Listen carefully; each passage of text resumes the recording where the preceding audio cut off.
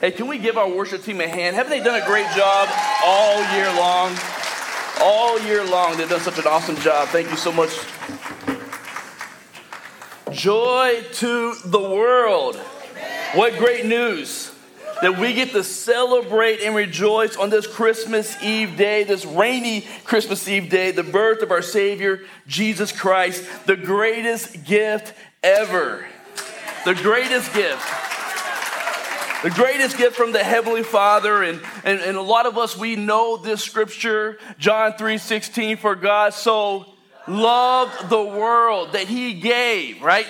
He gave his one and only Son. He emptied out heaven for us. He gave his one and only Son that whoever believes in him shall not perish but have what? Eternal life. Amen. That's good news. And Jesus was not born to gain earthly power, wealth, and a kingdom of passing glory. Jesus was born for so much more. So much more. He came to establish a kingdom that would last forever. That he came to rule and reign in the hearts of mankind. He came to win victory for us over the enemy of our souls. Could it have been imagined that this little child had come to bring good news to the poor, to bind up the brokenhearted, to bring freedom to the captive, relief to the oppressed, healing for the sick, and the forgiveness of sins? Oh, church, we have something to rejoice about today. We rejoice in the one that brought good news, joy to the world, for the Lord has come. And I want to personally say Merry Christmas to you, to our TFA church family. Love you guys. Rachel and I love you dearly. You guys make it so easy to pastor and to shepherd you. We love those that are joining us online. Maybe you didn't make it in today because it was pouring down rain, right? It's hard to get here sometimes. But thank you for being here today. We love you guys. And this morning we're going to talk about God's greatest gift. And to do that, I want to go back to the original Christmas story found in Luke chapter 2. So if you have your Bibles, you can go there and we'll pick up the story in verse 6 in just a moment. But here's what's happening.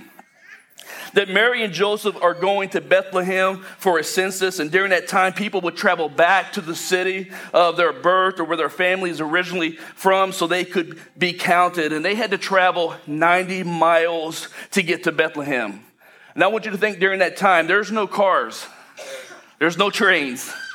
I mean, we really have no idea how difficult this trip was for Mary and Joseph. Just the fact that Mary was 9 months pregnant, being in her final trimester of pregnancy and walking 90 miles or possibly being on a donkey part of the way. Come on, I mean, I can't even walk 1 mile. You know, she's walking 90 miles, being 9 months. But after, hey, Daniel says, I got hope. I got hope. You're going to see your pastor get in shape. I believe it this year. This is the year for me, okay? And for you. But during that time, people would usually travel about 20 miles a day, going from Nazareth to Bethlehem, would usually take about 4 to 5 days. However, given Mary's late stage of pregnancy, the number would have been much less, more likely probably 10 miles a day, taking their trip probably to a 9 to 10 day period. And according to scholars, the Gospels of Matthew and Luke that recorded the nativity moment are so brief about the journey because they assume that the reader would know what it was like to travel this journey during this time. And they say today that we have no idea how difficult this road was, this path was. There were a lot of dangers. They said there was wild animals everywhere. There were bandits and robbers and all these and more factor into the nature of this trip. In fact, archaeologists have uncovered signs warning travelers of these kinds of dangers.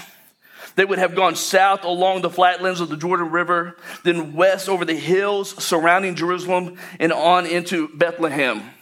It was a grueling trip, especially for a young lady that was 9 months pregnant.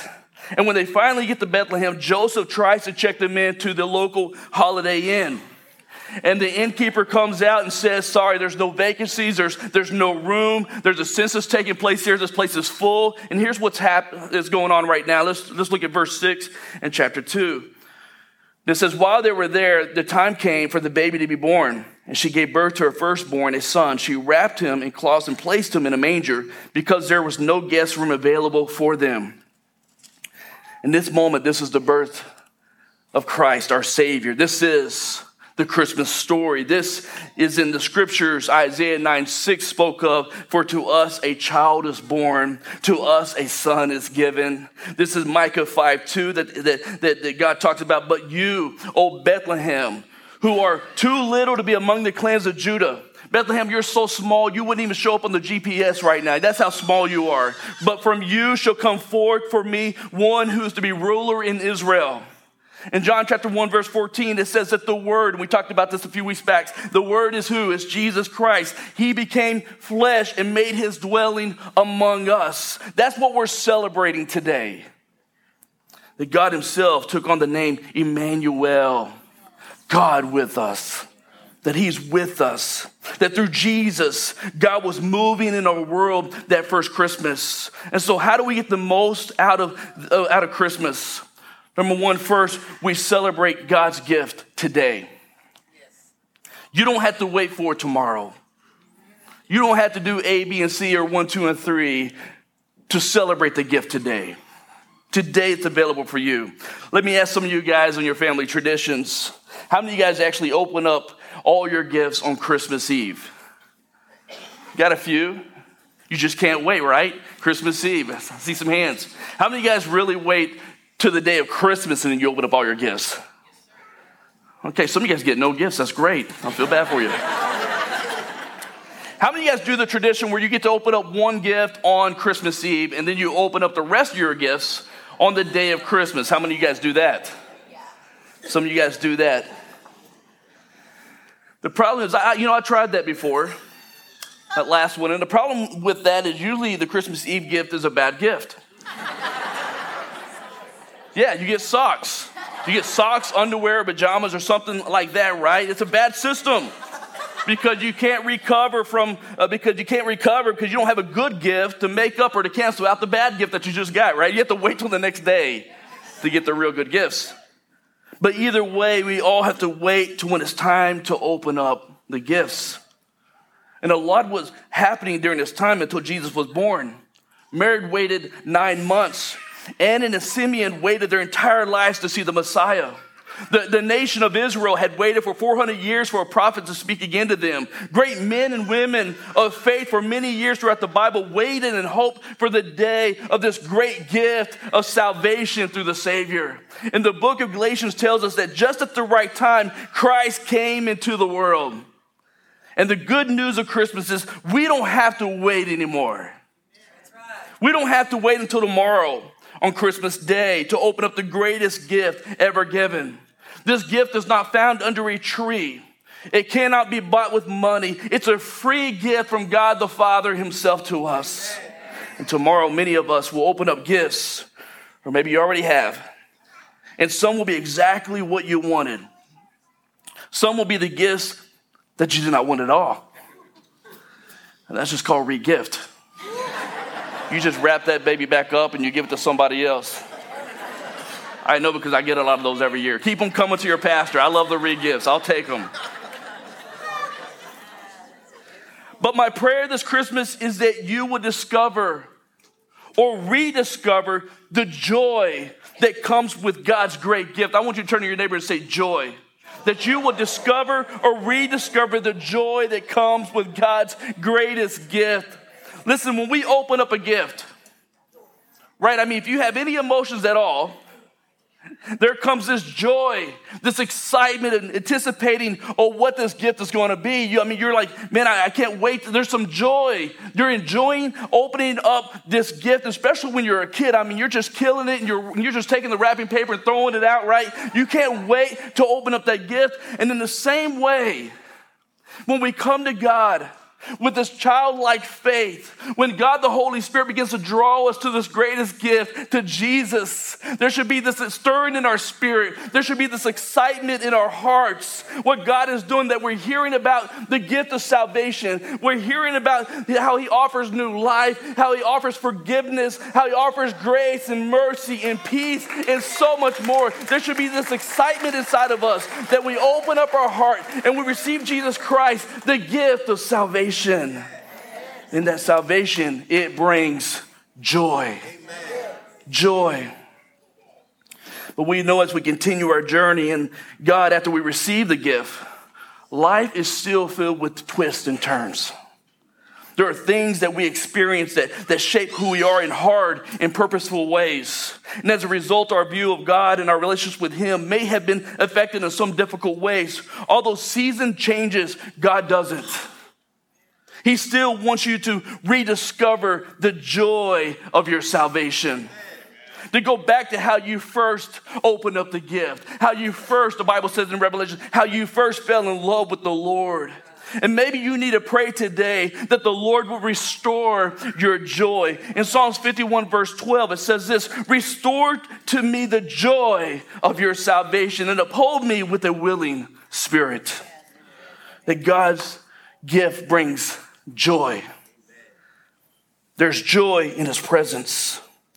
Not only does God's gift brings joy, God's gift also brings eternal life. Meaning the gift is lasting and existing forever. Think about that. Without beginning or end, it's never ending. Can you imagine a gift like that? Most of the gifts that we get for Christmas will eventually be outdated. I mean, you can get the new phone this year, and by the time next year, when it's time for an upgrade, maybe you get the newest electronic or the newest toy or whatever, but eventually a newer and faster version is going to come out. Maybe today or tomorrow you get the clothes and the shoes that you want, but soon they'll be worn out and out of style. Oh, but the gift of Jesus and all that he offers just continues to give and grows in value. What's so awesome about the gift of God, that the more that you understand it, the more it continues to wow you. It never loses its luster. It never loses the awe factor. You just stand in awe of God's gift of salvation, of his grace, his love, his mercy, his forgiveness. It keeps getting better and better and better. There are rare gifts that when you first receive them, that you don't realize just how valuable they are. In fact, they grow more valuable to you with the passing of time. It could be a family heirloom with deep sentimental value. It can be some type of sports collector's item. It could be a rare gift that increases in value as time goes by. The value of the gift that God offers lasts forever, all eternity. Eternal life. Paul says it like this in Romans 6:23. For the wages of sin is death, but the gift of God is eternal life in Christ Jesus our Lord. What's so great about God is that God's gift doesn't just kick in when death comes knocking. It can be enjoyed today, tomorrow, forever. It's the gift that keeps on giving. Let's pick up the Christmas story and see how this gift of Christ changed everything, especially for some struggling men that first Christmas in verse 8. Quite a few scriptures here, but stay with me. It says, and there were shepherds living out in the field nearby, keeping watch over their flocks at night. An angel of the Lord appeared to them, and the glory of the Lord shone around them, and they were terrified. But the angel said to them, do not be afraid. I bring you good news that will cause great joy for all the people. Today in the town of David, a Savior has been born to you. He is the Messiah, the Lord. This will be a sign to you. You will find a baby wrapped in cloths and lying in a manger. Suddenly a great company of the heavenly host appeared with the angel, praising God and saying, glory to God in the highest heaven, and on earth peace to those on whom his favor rests. When the angels had left them and gone into heaven, the shepherds said to one another, let's go to Bethlehem and see this thing that has happened, which the Lord has told us about. And so they hurried off and found Mary and Joseph and the baby who was lying in the manger. And so when God gets ready to tell the world the good news, right? To announce the greatest news ever, that Jesus Christ, the Son of God, the Messiah, that all the prophecies have been talking about for hundreds of years. All the Old Testament writing has been pointing towards this moment, waiting for the Messiah, the Savior. All of the Hall of Faith, right, in Hebrews, and that, talking about they were looking for the promise, the salvation. They died with the hope, believing that the Savior was coming, but never saw the promise. That is finally here in this moment. And finally here to destroy the power of sin in our lives, to bring us salvation. And at this very beginning, we capture a glimpse of God's heart because of who he chooses to share the news with. The best and greatest news of all time, he chooses to first tell a group of shepherds. That's who was important to God. Now, here's why this is pretty crazy, because during this time, shepherds were not respected by anyone. Shepherds were the lowest class in Jewish society. They were homeless. They would sleep in the fields with their sheep and animals. They were known for stealing and being liars. If a shepherd went to court, his testimony could not be used as evidence. Shepherds were not even allowed to come into the Jewish temple to worship or to make sacrifices to God. They were not to be trusted. They weren't what you would have considered religious or spiritual. But yet when it came time for God to tell the world about the birth of his son, Jesus Christ, the King of all kings and the Lord of all lords, he went to the shepherds, to a group of men whose hearts and lives were far from God, and shared and announced the birth of the Savior of the world. I love what this reveals and what this shows about our God and his heart. It shows us what God cares about. That God cares about taking those who are far away from him and bringing them close. You might have walked in here far from God, but God cares about you. He sees exactly where you're at, and he wants to bring you close to him. When God shows up to the shepherds in the field, it says as he looks down from heaven and picks out the dirtiest people who are the furthest away from him, who want nothing to do with him. And he says, I want you. I want you to be mine. I want them to know that I'm sending the Savior, that I'm sending Jesus to take away their sins so that they can know me and trust me and follow me. And here's what we learned, that God's gift is to be received. Those shepherds couldn't earn it. They were far from God. There's nothing they could do to earn God's love. It cannot be earned. These shepherds came into that first Christmas feeling like they were not good enough. They weren't respected by their own community. They were unclean, yet God allowed them to have a front row seat to the birth of his son, Jesus Christ. It's interesting that the only ones who got to see the angels that night were the shepherds. Think about it. These shepherds had nothing to offer God. They couldn't earn God's favor. They couldn't pay their way into God's good standing with the Lord. Most would think that God, this is how we would work it out. Most of us would go, God, I got this for you. Jesus is coming. He's coming to be Emmanuel. He's taking on humanity. He's coming from heaven. He's coming to the earth. Maybe the announcement should be to some queens and kings, some important people in this world. Maybe some people with some money in society. Maybe the holy and religious people. And God says, nope. I want it to go to the shepherds. Those that are far from me. Those that are down and out. Those that are dirty. Those that are unclean. Those that are called outcasts. I want them to know. And I want them to worship me, to know me. And this is the gospel. For God so loved the world. So you and I are never good enough by our own works to see God. That's the reason for Christmas. We needed a Savior. There's this famous story, and I love reading this, that this kid wrote. He said, Dear Santa, I've been good all year. Well, most of the time. At least some of the time. Never mind, I'll just buy my own gifts. And that's where we're at. We come before the Lord, and there's nothing that we can do. We don't even have righteousness. I can't earn favor. It's all Christ. It's his grace, it's his mercy, it's his forgiveness, it's his righteousness that makes us right. And if we're not careful, we can mix up the Santa story with the Jesus story. And the Bible teaches us that we are all on God's naughty list, that none of us can make it on God's nice list. That's why Romans 3:23 says, for all have sinned and fallen short of the glory of God. The story of Christmas is that you and I were doomed in sin, but here comes Jesus to save us. And he offers us the gift of salvation that brings eternal life and joy. Notice that the angels told the shepherd in verse 10, I bring you good news that will cause great joy for all people. Paul said it like this in Romans 5:1 and 2. Therefore, since we have been justified by faith, we have peace with God through our Lord Jesus Christ. Through him, we have also obtained access by faith into this grace in which we stand and we rejoice. Because of salvation, we can rejoice that we are in right standing with God because our sins has been forgiven. That Jesus came to forgive sins and offer peace with God. And there's a joy that comes in being in right standing with God.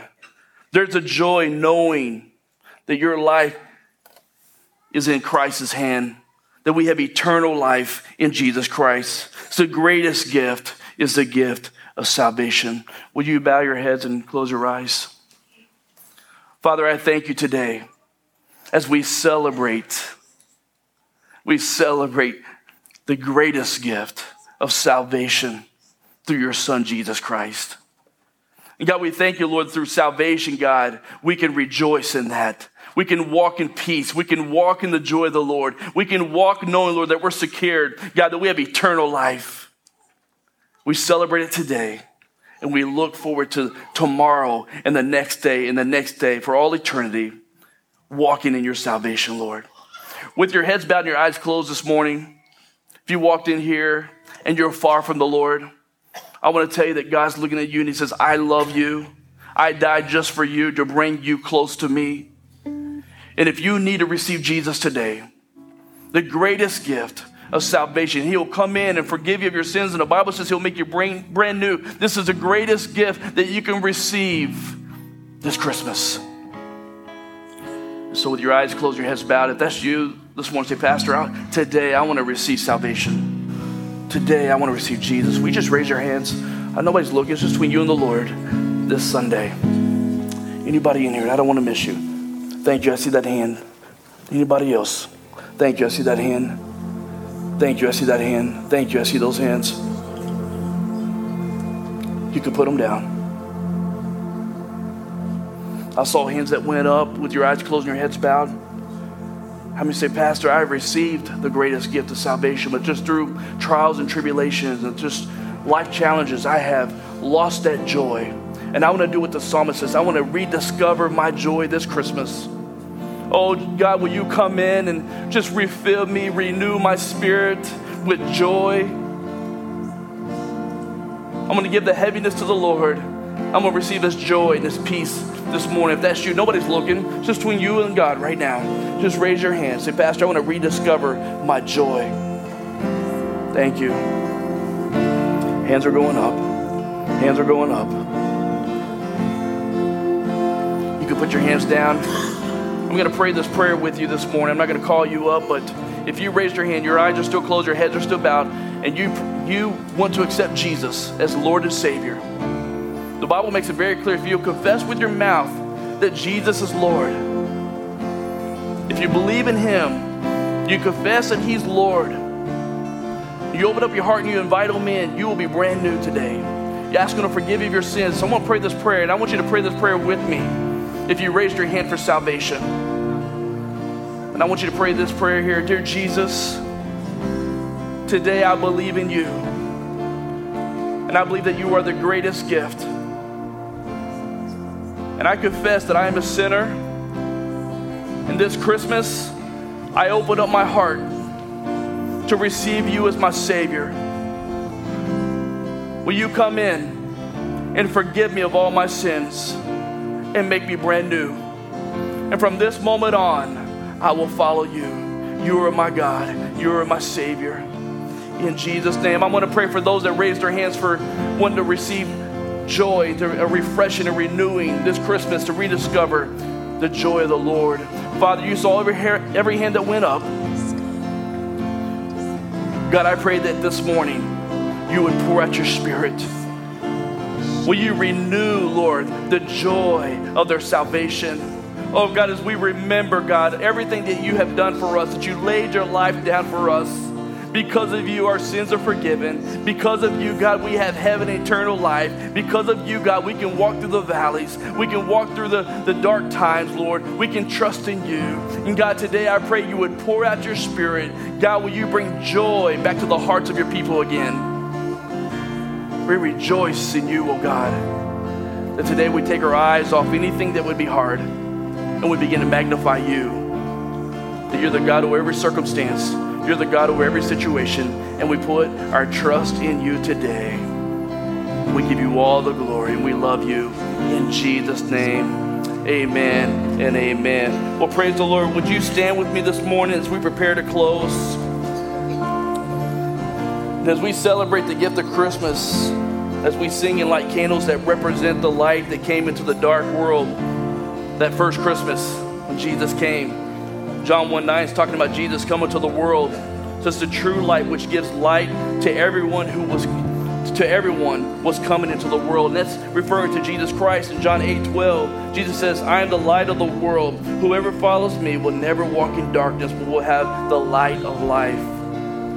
As you light your candle this morning, I want you guys to reflect on Jesus, on your salvation in Him, and when you worship Him and love Him. And as you just go around, would you light your neighbor's candles, sharing the love of Jesus with others?